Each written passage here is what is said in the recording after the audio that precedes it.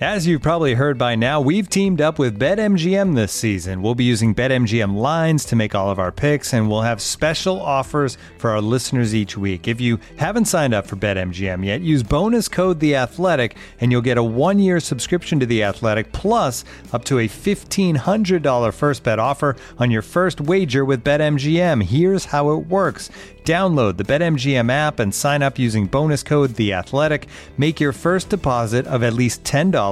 Place your first bet on any game and claim your voucher for a 1-year subscription to The Athletic. See BetMGM.com for terms. U.S. promotional offers not available in D.C., Mississippi, New York, Nevada, Ontario, or Puerto Rico. Gambling problem? Call 1-800-GAMBLER. Available in the U.S. Call 877-8-HOPE-NY or text HOPE-NY 467-369 in New York. Call 1-800-NEXT-STEP in Arizona. 1-800-327-5050 in Massachusetts. 1-800-BETS-OFF in Iowa. 1-800-270-7117 for confidential help in Michigan. 1-800-981-0023 in Puerto Rico. First bet offer for new customers only in partnership with Kansas Crossing Casino and Hotel. Don't forget, if you haven't signed up for BetMGM yet, use bonus code The Athletic, and you'll get a 1-year subscription to The Athletic, plus up to a $1,500 first bet offer on your first wager.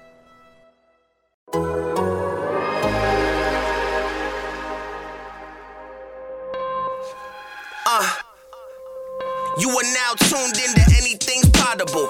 The most honorable, the most audible. Hold the applause, like Paul Pierce when he was fresh out the hospital. Like Antoine when he shimmied after shots went through. Anything's Potable! The Boston Celtics podcast here on the Athletic Podcast Network. I am your host, Sam Jam Packer, professional sports fan.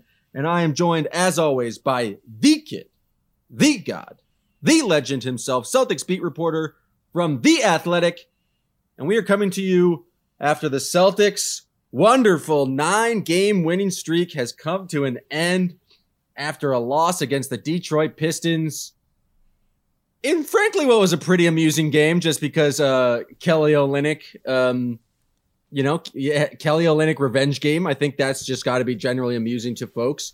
And this was a type of loss that I think earlier in the season, Celtics fans would have flipped out about, but something about a 9-game winning streak and generally turning the season around, you don't fret. You're not as upset about losses like this.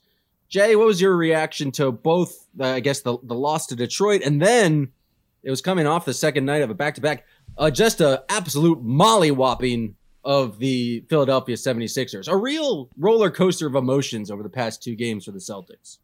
Yeah, and after we talk about these, I think we should probably just go back through the first half of the season, even though it's not the first half of the season, but the pre-All-Star break portion of the season, and just take a bigger picture view of what's going on with the Celtics, what has gone on with the Celtics, and everything they've gone through to get to this point. But, obviously the Philly game was just a good old-fashioned mollywhopping. They destroyed the Sixers from the start. The starters were jumped all over the 76ers. Aaron Nesmith got involved. It was just, Jaylen Brown and Jason Tatum were up on the entire 76ers team until like a minute left in the third quarter, which is the third time they've done that in the last month or so, which is crazy. But also, just as good as that was, the Detroit game was bad. And the Pistons hit a lot of tough shots lately. The Jeremy Grant one stands out as a shot. That was like a 15, 20% shot, probably, the way it was defended, the way he took it. But earlier in the game, Celtics left guys wide open, and I thought that was – it seemed certainly like – the last game before the break, they kind of took the foot off the gas a little bit. They didn't have 2 starters, but that seemed like an effort. It was like, all right, I want to be in the Dominican Republic in a day. I want to be in Turks and Caicos, spending the All-Star break right instead of finishing off the lowly Pistons first. Yeah, it felt like a big lapse on the defensive end because actually the Celtics on the offensive end, the ball movement was still pretty good. The 3-point shooting was still pretty good. They were 40% from 3, finished the game with 29 assists. I do think not having Marcus Smart and Robert Williams out there, it does kind of have a big impact just because you look at the numbers when they have Marcus Smart, Robert Williams, Jason Tatum, and Jaylen Brown all healthy. I think there's something like, I think they're 13-1 in their last 14, and then 20-9 on the season when they have all of those guys in the same game. Like, having that health, I think, has been one of the major keys for this kind of recent winning streak. And so you give them a little bit of leeway for that, I guess, not having them. Because, I mean, Grant Williams, as well as Grant Williams playing as many threes as he was able to knock down. How many did he make? 4 for 7 against the Pistons. He still played 41 minutes in that game. And Grant Williams has made huge strides as a player this year. I don't know if he's a 40-plus minute per night kind of guy. I don't know. He was hitting some confident shots though. He's shooting with more confidence than I've ever seen him shoot in his entire career. Which is fantastic. It was a Grant Williams Kelly Olynyk shootout there for moments in the early fourth quarter. Can we also talk about one other Grant Williams trend? It's not even a trend. It's more like a personality trait at this point. That man bitches toward officials as much as anyone in the league. There was one play, I forget when it was or exactly what happened, but he wasn't even in the game. And then a timeout came, and he's out there in the ref's mug, like just going over whatever he thought was wrong about a recent call. That man never stops. Like he might complain to the refs as much as anyone in the league. I'd never thought Grant Williams would be that guy. Maybe he's always been this guy, and I never really noticed. But man, he does a lot of bitching. It's the burden of having such a high intellect. I mean, this guy could have gone to Harvard. His mom was a NASA scientist. He knows he's right, and he feels like it's his civic duty to let the officials know that they are incorrectly interpreting the rules. And so I don't fault Grant at all, but it is kind of shocking because, like, it feels like Tatum certainly bitches the officials a lot, but that's also because Tatum has the ball a lot and is like constantly going to the basket. Grant, for all of his referee jibber jabber, has actually done a much better job of not fouling. And so it's just interesting. Like, I feel like Marcus Smart does a lot of talking to the officials, but he's like earned it. I don't know where Grant kind of believes that he's gotten this. He never gets technicals though. So he must do a good job of like staying within the line, having civil conversations. But man, that it's a constant discussion with referees and Grant Williams. He might just be asking them about their day sometimes, though. I wouldn't be surprised. Maybe he just has like a very demonstrative face where it's like other players say stuff under their breath, but Grant's just very, very expressive, and that's why. But yeah, he's like, Tony, how's your kid doing? Grant's very personable. It could be the case. I think the thing that it's hard to assess, it might be actually a good time for the Celtics to be heading into the All-Star break, just considering the injuries. I mean, Marcus Smart twisted his ankle, looked to be pretty bad in that game against the Philadelphia 76ers. He limped off, but then he was only listed as doubtful in the injury report for the Pistons game. I guess Rob Williams is a little bit banged up, so it might be a good time for them to rest. I was surprised to see Marcus Smart just listed as doubtful because that ankle injury looked pretty bad initially on Tuesday night. Yeah, it did. So, like you said, it's perfect timing for it because the Celtics get a week off until they play the Brooklyn Nets. But yeah, when it happened, just the way Smart reacted, how he had to limp off or how be helped off the court, how he limped back on to shoot the free throws, it all looked bad. But it sounds like it's not too bad. He was listed as doubtful. Sounds like he and Robert Williams, if they're not back for the first game after the break, should be back shortly after that. So that's all good news for the Celtics. Yeah, I thought for sure it was going to be like a pretty serious ankle sprain based on the way Smart reacted. And it didn't hurt them as much in that 76ers game, mostly because they were already up 20 and Derek White could fill in. But it felt like it did kind of hurt them defensively in the Pistons game. the thing that's interesting about the last two games is we've gotten some more just minutes for guys on the bench. It's a blowout has forced Ime to kind of deepen the bench in against the 76ers, and then the injuries just forced. He's still stuck to his 8-man rotation, but we got a lot more minutes from Peyton Pritchard and Aaron Nesmith. Nesmith in that Philadelphia 76ers game scored 18 points in 23 minutes. Did not have the same exact output against the Detroit Pistons, but I know we got someone maybe who's dying to talk about this Aaron Nesmith performance, and that's going to be my main man Richard down in South Carolina. Richard, how you doing? Hey guys, how we doing? Good, What's Richard. up, Richard? Our official Aaron Nesmith correspondent. Yes. How about the? Now I got to admit, I was watching a couple different games last night. I didn't get to see. I saw his box score, so I have to ask you. He only took 4 shots. Was it because he was focusing on his stellar defense, or was he as bad as everybody else last night? Offensively, they were actually pretty good.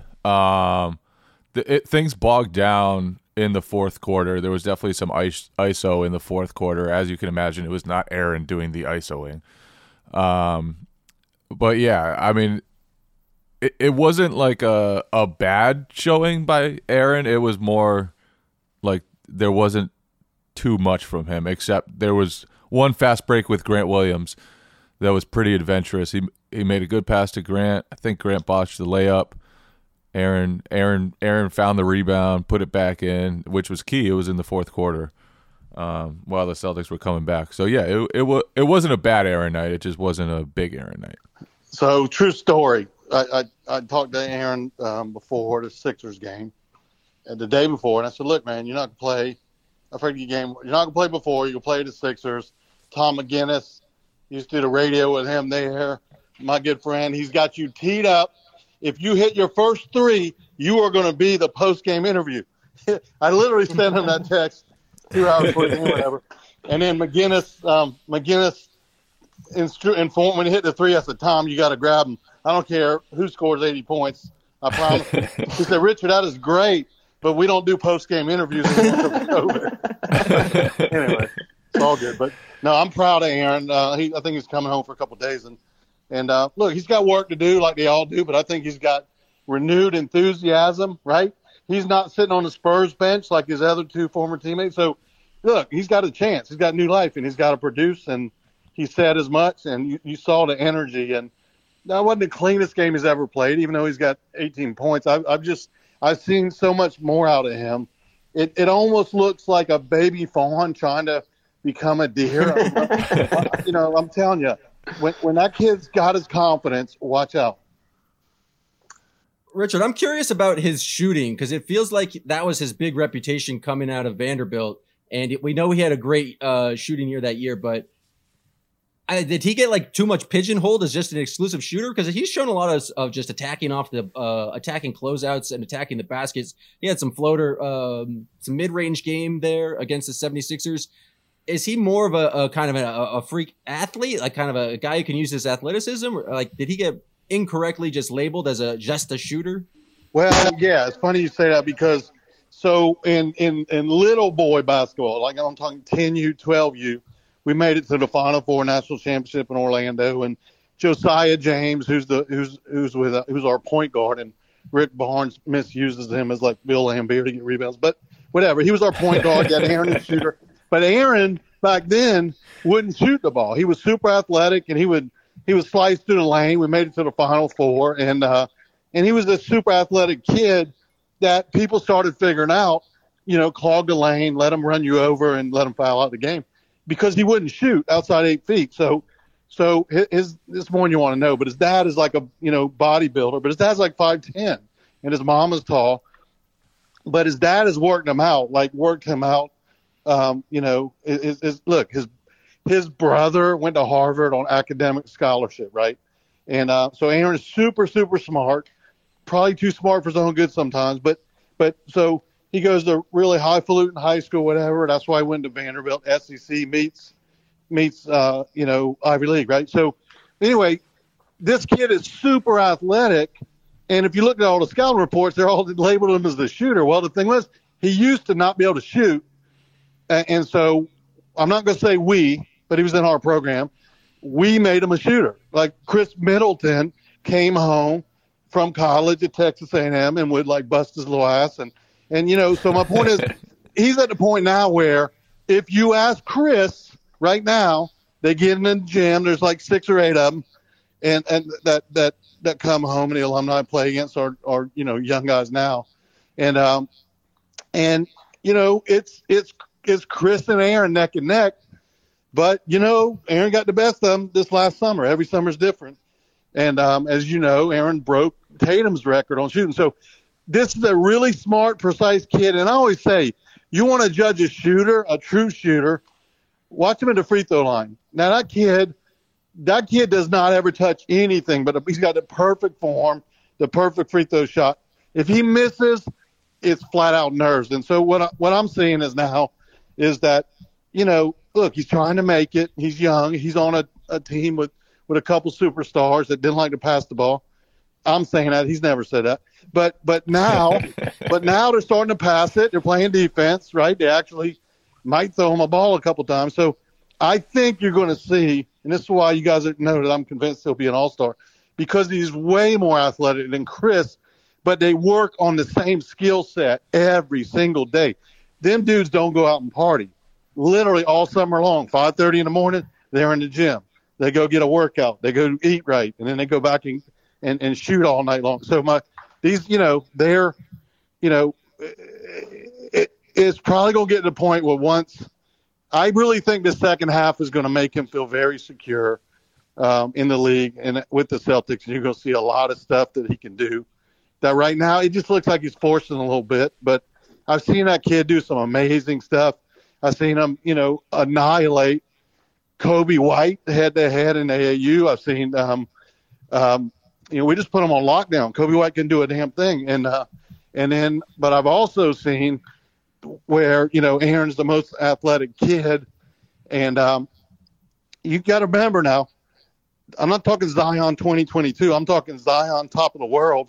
Aaron Nesmith won the Gatorade Player of the Year in high school basketball in South Carolina ahead of Zion. Zion came in second. So this isn't an accident. The kid is incredible. I just think he's like putting a little pressure on himself. I will say after the Sixers game, I think you're going to see, you know, I think he's just trying to find his way is the best way to say it. But no, to answer your question, Sam, the kid's an incredible shooter. He really is an incredible shooter. And I've yet to see this year, a little bit last year, but I've never seen him shoot the way you know what I mean? It's just like he's almost thinking too much. So I don't know. If you look back at Chris's career, kind of the same way when he started Detroit and got to Milwaukee, and you know, the more he got comfortable on his skin, the rest is history. Well, we appreciate the Aaron Nesmith update. It's going to be interesting, I think, to see. And thanks for tuning in, Richard. Oh, sorry, I didn't mean to cut him off there. Richard was jonesing to get on the pod after that 76ers game, which I absolutely loved. I think the thing is interesting about Nesmith, and I think it's is whether or not he's gonna be able to get some playing time. Like, I do think we saw in his rookie season that he played better when he had a more consistent role, but I think the Celtics have been very good over their last whenever they got started this winning streak. Ime's played a pretty short rotation. And I think like the 3 guys off the bench right now are clearly Derek White, Grant Williams, and then I would assume Peyton Pritchard, just because you're going to want some sort of backup point guard minutes, and then maybe some Daniel Tice depending on matchup. Like the thing that's tough for Nesmith is Jaylen Brown and Jason Tatum are going to be playing upwards of 35 minutes a game at the wing. And so I don't know if Nesmith is necessarily going to get an opportunity, but it does feel like when he's playing with confidence and he can bring like just a lot of energy to the game. And I think White's versatility allows the Celtics to use different looks off the bench. Like if they want to go with Peyton Pritchard for more ball handling and another shooter, they can, but they could also just use White as the backup point guard and have wings around him. So I don't think it's necessarily like you need to go to Pritchard just because you need a point guard. Like White could play point guard too. So, and that's fair, and like that's a way to maintain really what has made this team so good. It feels like their defensive versatility.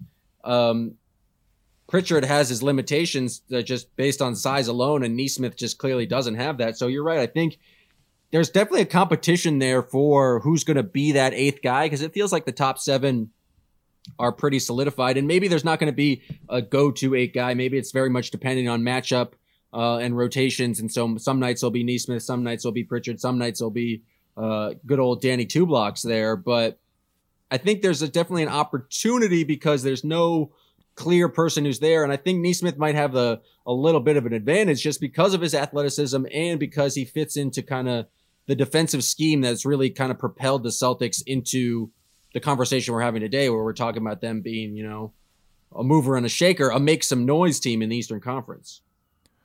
Yeah, okay. So now we've gotten, what's their record? 34-26?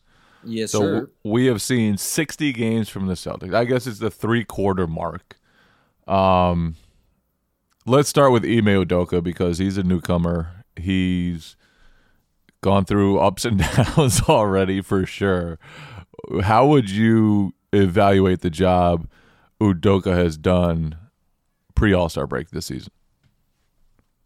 Do I have to give him a grade? I feel like just overall, what are your thoughts on the Ime experience so far? You don't have to grade him.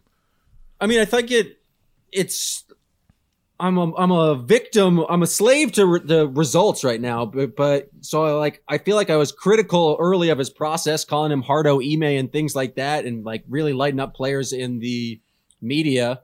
But you wrote that article about how much the players respect him and how much they like really know that he's in their corner, and the things that he's preached or said he wanted to emphasize going into this year were defense and ball movement. And it feels like once the team got healthy and started playing a little bit of easier schedule, caught some breaks, they've really been able to play elite defense, and the ball movement has been that much better. And so if you're going to evaluate a coach of like how much his team gets better over the season, it feels like the Celtics on the offensive end have taken a huge step, and the defense has been a lot better. So I think you have to give some credit to Ime. Maybe people shouldn't have been calling for his job earlier in the year. Maybe that was a mistake.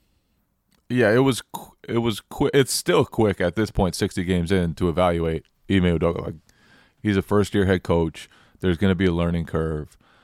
I do think the last 10 games, even beyond the last 10 games, dating back to early January, as bad as the competition has been sometimes, the way the Celtics have played is really promising about the way Udoka has coached them, because it took a while. It definitely took a while. His vision did not come to life right away, but the Celtics are starting to play the brand of basketball that he preached from the start. And I think there's a toughness to this team. The defensive they built the roster for defensive versatility, basically. And that's one of the reasons why they have one of the best defenses. But Udoka has done some smart things too. Like turning Robert Williams into, the weak side helper rather than the guy who guards centers all the time has been a really big deal. Then Al Horford's guarding the centers, which he does a really good job of, and I feel like that duo has spurred some unbelievable defense. And then the other piece of it, the habits, Tatum and Brown, they're two wings who can score a lot, but haven't always wanted to pass the ball. And maybe it's not that they haven't wanted to pass the ball. It's just they haven't been willing enough to do it right away when the opportunity first presents itself. And now I feel like those two guys have made a huge step on that front. And Udoka definitely deserves some credit there. And So yeah, like I mean, even the movie just pulled before the 76ers game with the bulletin board material when Embiid said that the Celtics were pretty easy to guard compared to the Nick Friedman Charlotte Hornets. That's some Hardo Ime stuff, but I love it because they were slinging the basketball around against the 76ers. It does feel like the team has very much bought in, and they're like to the toughness, to the kind of tough love. And I think the X and O adjustment you mentioned of like putting Rob not on the biggest guy has made a huge difference. And this is something that Scal brought up. They don't switch him out onto like guards above the break anymore. He's normally just guarding guys in the corner. And how many times earlier in the season when like Rob was the primary rim protector, did the Celtics just give up a bunch of offensive rebounds? Now that Rob is not like that guy who's drawn like contesting every shot at the rim, I think he's getting a lot more boards. And I think the Celtics they still give up. I mean, the NBA today with like that many more threes, there's a lot like longer rebounds that's harder to control, but the Celtics don't feel like they're getting as abused on the offensive glass as they once were. And I think that's a product of moving Robert Williams kind of off the big man. And I think it's helpful that you have a player like Rob Williams who's athletic enough to still kind of like guard the corner and recover. And I think he does a great job of knowing when to come help and blocking shots from the weak side. But it's just like the personnel is working out so well. And I think it's kind of a luxury to be able to stick a guy like Al Horford, who his 3-point shot has not been there, but Al, like just being able to put Al Horford on Jokic or Embiid for 30 minutes a game, knowing like, I don't think he's going to play like the dominant defense that he once was, but he's just going to play very, very solid defense. It's just like the defensive personnel, once the team's been healthy, it's been damn impressive. And it's just like such a luxury to have those two guys in the front court. Looking for an assist with your credit card, but can't get a hold of anyone? Luckily, with 24/7 U.S.-based live customer service from Discover, everyone has the option to talk to a real person anytime, day or night. Yep, you heard that right. You can talk to a real human in customer service at any time. Sounds like a real game changer if you ask us. Make the right call and get the service you deserve with Discover. Limitations apply. See terms at discover.com/creditcard. This episode is brought to you by Michelob Ultra, the official beer sponsor of the NBA. Want to get closer to the game than ever before? Michelob Ultra Courtside is giving fans the chance to win exclusive NBA prizes and experiences like official gear, courtside seats to an NBA game, and more. Head over to MichelobUltra.com/courtside to learn more. Yeah, and Udoka's had a lot of challenges this year. Like even dating back to training camp, Jaylen Brown and Al Horford got COVID during training camp and missed a lot of the time when with a new coach developing a new system. Like that's important time.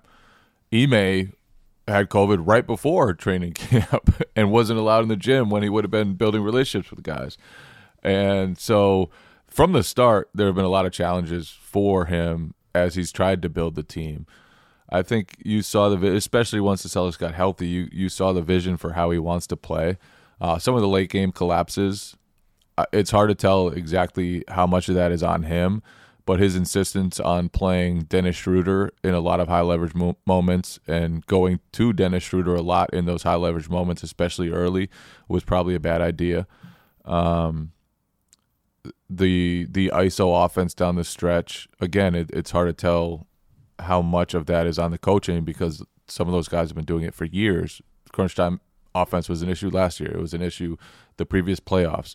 The Celtics like execution down the stretch has been something that has hampered them for a while. But those issues have been there, and lately it's hard to tell because they haven't really had much crunch time. They did look good in the fourth quarter against Atlanta. They did look good in the fourth quarter against Denver. They didn't look so good in the fourth quarter against Detroit. So I think you want to see Udoka continue proving it on that front. Some of that stuff is probably really hard being in charge for the first time. But I do think like looking at Ime now versus even just a few weeks ago, the way the Celtics have improved in all the ways that he's been pushing them to improve is definitely promising that maybe the Celtics have gotten the right guy. Let's move on to Tatum.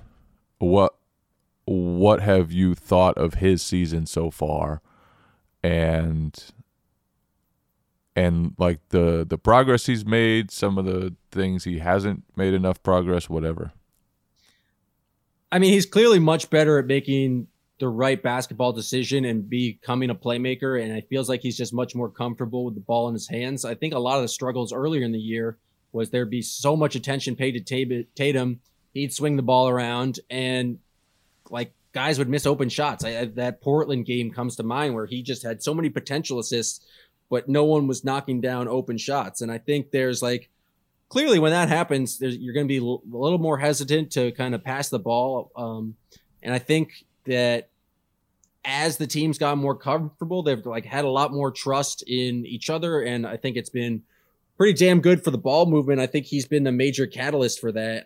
I think adding Derek White, it's only been 4 games, but I think just makes the starting lineup a little bit more potent with ball movement. And I don't know if these things are connected, but his 3-point shot seems to have come back. I think over his last 13 games, he's shooting something like closer to 39% from 3. And just, he's so much more dynamic of a player when he's knocking down that 3-point shot, which is just not something that was really happening as often earlier in the year. And so I think he's made great strides. I think he's playing at an all NBA level right now.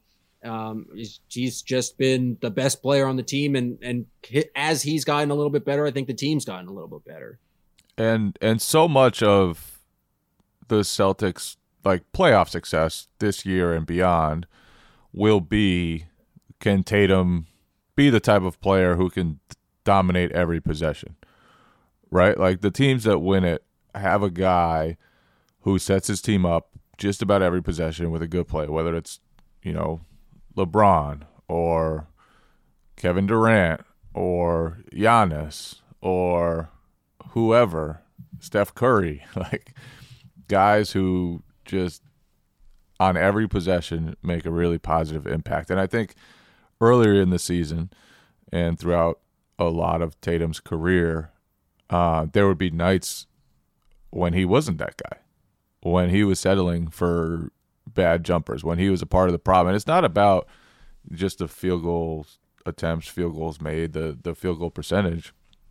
It's about, can you do the right thing on every play? And that's where he's grown the most to me, is now when he draws a second defender, it's like the ball's out quick, and he's giving other guys a much better chance to make plays off of that.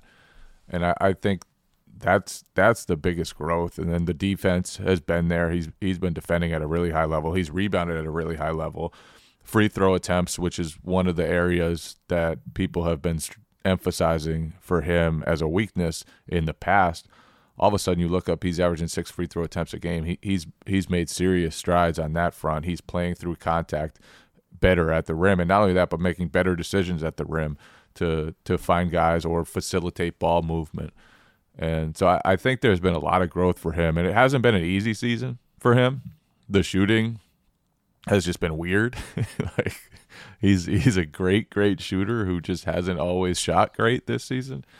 And maybe some of that is trying to learn new habits and break old ones and figuring out how it all works. But I think just the way that he's been able to free up things for other guys lately has been very impressive in a way that could change the Celtics for now and for years to come.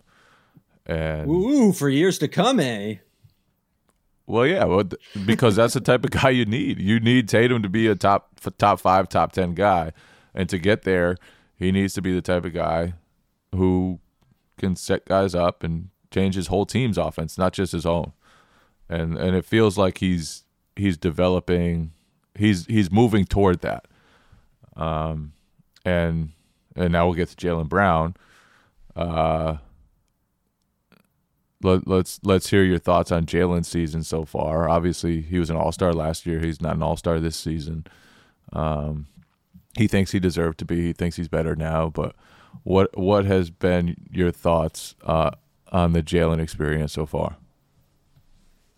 I don't know if Jalen is demonstrably better this season than he was last season. I think he's made some strides as a playmaker, but he's like still has some moments where just the turnovers are not great. I don't think he has the same vision.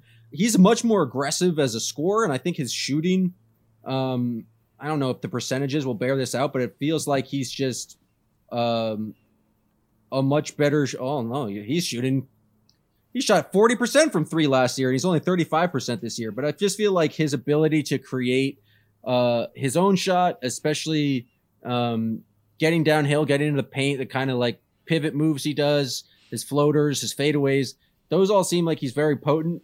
But I don't know if he's necessarily made leaps and bounds or huge strides as compared to last season.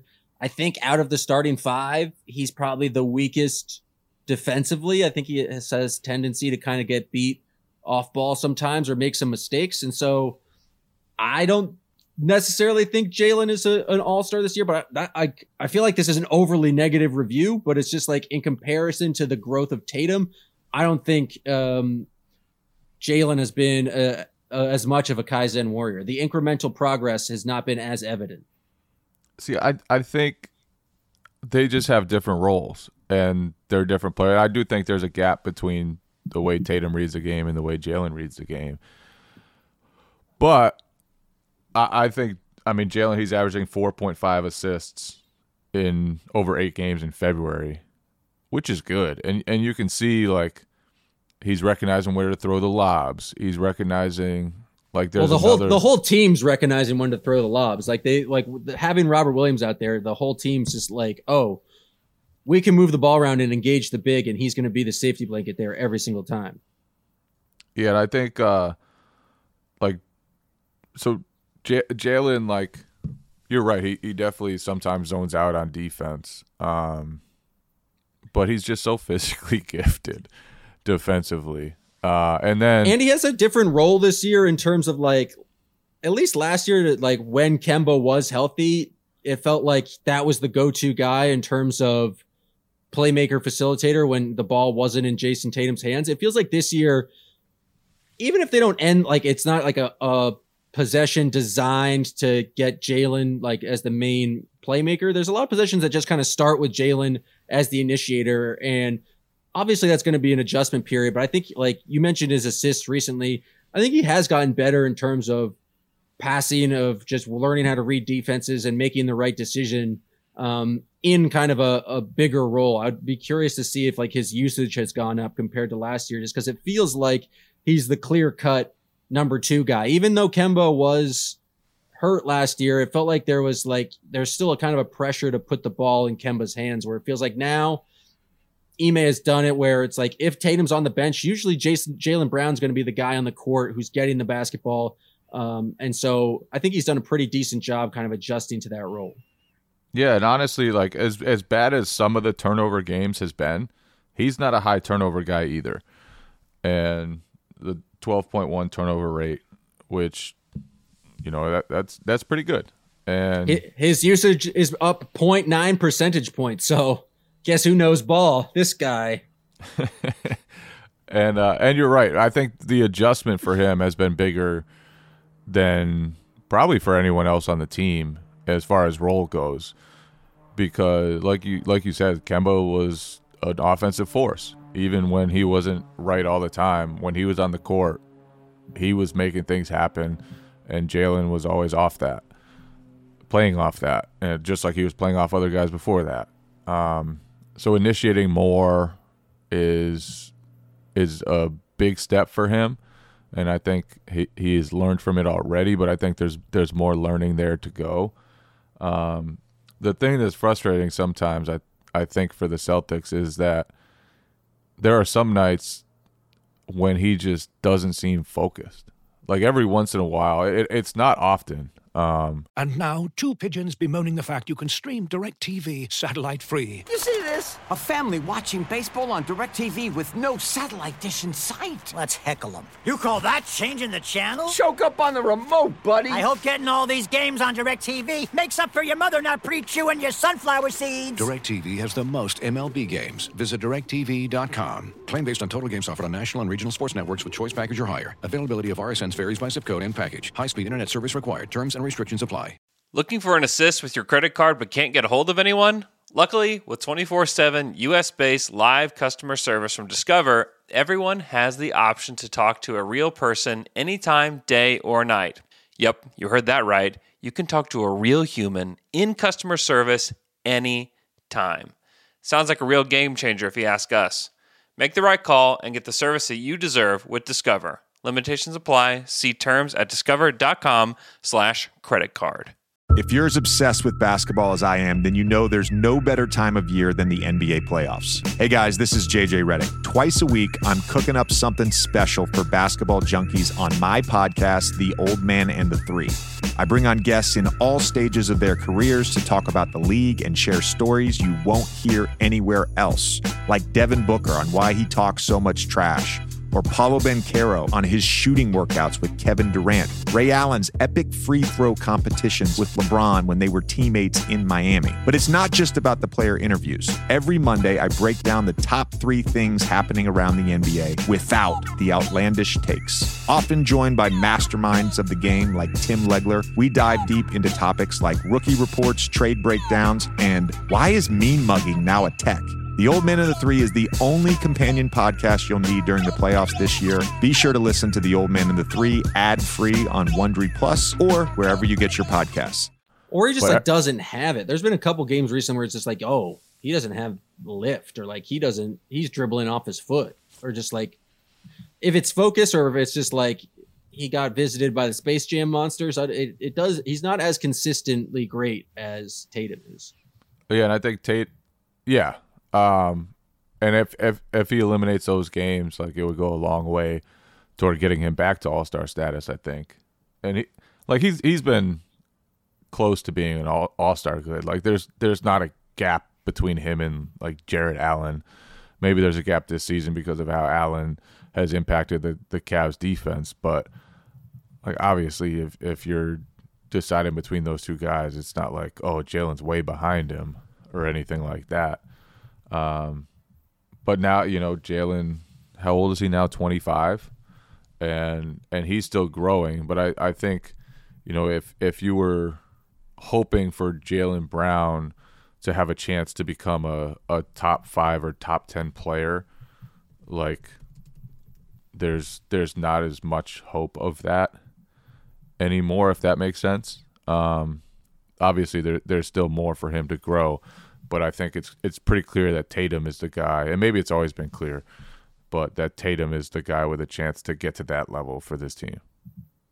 Yeah, and I think the thing is they don't need him to be, I think, a top 10 player. I think they need him to be a top 25 player. I think the formula right here is like what you're hoping for Celtics fans and what gives you optimism just for their chances in the playoffs is they can be the best defensive team in the league if they're currently healthy. That's how good of defense they've been playing in 2022. And you combine that with Jason Tatum being just the offensive superstar he is, that's the winning formula to win playoff basketball. Like playoff basketball is much different, and there's like teams are allowed to game plan, and they're just like with their defense playing this well, with just like the ball movement, it's not a kind of heliocentric only Jason Tatum offense. They have other guys who can hurt you on the offensive end, just in Jaylen Brown. You just need him to be a consistent like second option so teams can't entirely load up to Tatum. And I think he's kind of serves that role right now. And I think if you're a Celtics fan, you have to be pretty optimistic that if this team is healthy, I don't know if they're necessarily favorite to come out of the East. I mean, they're certainly not favorite to come out of the East. They're not. But they're not a team that like anyone wants to play in the playoffs. And I like would not be surprised if they took a series or two, just because defense really matters in the playoffs. And it feels like they also have Jason Tatum, who I think you can argue is a top 10 player in the league right now. Like those two, that's the formula for playoff success. Yeah, and those two guys being as capable as they are defensively is what allows the Celtics to lean into defense so much, because those guys can get buckets. They take a ton of pressure off other guys. The way they're moving the ball now, you can see how maybe they can be the centerpieces one day if they aren't already of a pretty good offense. But because they're both 6'7" or 6'8", and because they're so athletic, and because they can guard anyone from point guards to power forwards and rebound the hell out of it. That's one thing that probably hasn't been discussed enough by us, at least. Like Tatum and Brown, they can really rebound, and their ability to rebound really helps the Celtics be solid on that front. And because it like the Celtics, they have lineups right now with just plus defenders everywhere, plus size everywhere, and the versatility of Tatum and Brown, which people doubted for a while whether they could play together. I think most of that was just based off, do their worst habits like make each other worse. But I think it's pretty clear that their versatility can really, really help, especially defensively. And if they can continue passing the ball and using their powers for good to help out others, like if there's another level this offense can reach, then being that good defensively with those two guys to score at the end of the game, like we've said, that's the formula all along. Now you have to get there. You have to get to a place where you can create good opportunities in the clutch and have an offense that's consistently good, not just good against bad competition, not just good for 1 9-game stretch, like consistently good. But they've started to take those steps, and I do think that from the way they've played over the last 10 games to the way they were playing over the first 50, Tatum and Brown have been different lately in really positive ways. Yeah, and the Celtics defense, just any number you look at, they've just been absolutely insane. Right now, Jaylen Brown and Jason Tatum, or Tatum is 1 and Jaylen Brown is 3 in defensive win shares. Now, I don't know what that means, but I know that it's good. And the Celtics have 6 guys right now in the top 15, including Derek White. So I don't know how much of that actually matters, but he's the 15th. And they have 5 guys in the top 13 in defensive win shares. And I looked up the formula for what exactly that definition was. It didn't make much sense to me, and I'm a bit of a nerd, so I don't expect the fine folks out there to also understand it. But I just think when you can have guys of that versatility, and then you pair that with, at all times, basically everyone else where they're allowed to switch 1 through 5, like it's just very hard in the NBA to beat a defense that can switch everything. I think we've seen the Celtics really struggle on offense with defenses that can switch everything, kind of like the Toronto Raptors. The Miami Heat are the only team, I think, in the NBA who switch more than the Boston Celtics, and sometimes they throw a crazy zone in there, but the Celtics have kind of struggled against them. I just think it makes the team that much more dangerous, where there is no place you can target right now on the Celtics defense, and that's especially helpful in a playoff series. How many times in playoff series have we seen just like, all right, we're going to go after one guy for every single possession until you figure out a way to stop? Looking for the best place to buy tickets for any of your favorite teams or sporting events? We've got the spot. Our partner, StubHub, has been the leading ticket marketplace in the world for over 20 years, providing a 100% guarantee with every order. From a worldwide selection of live events, the widest choice of tickets, and industry-leading partnerships, StubHub has what you need to purchase with confidence. StubHub, an official partner of The Athletic.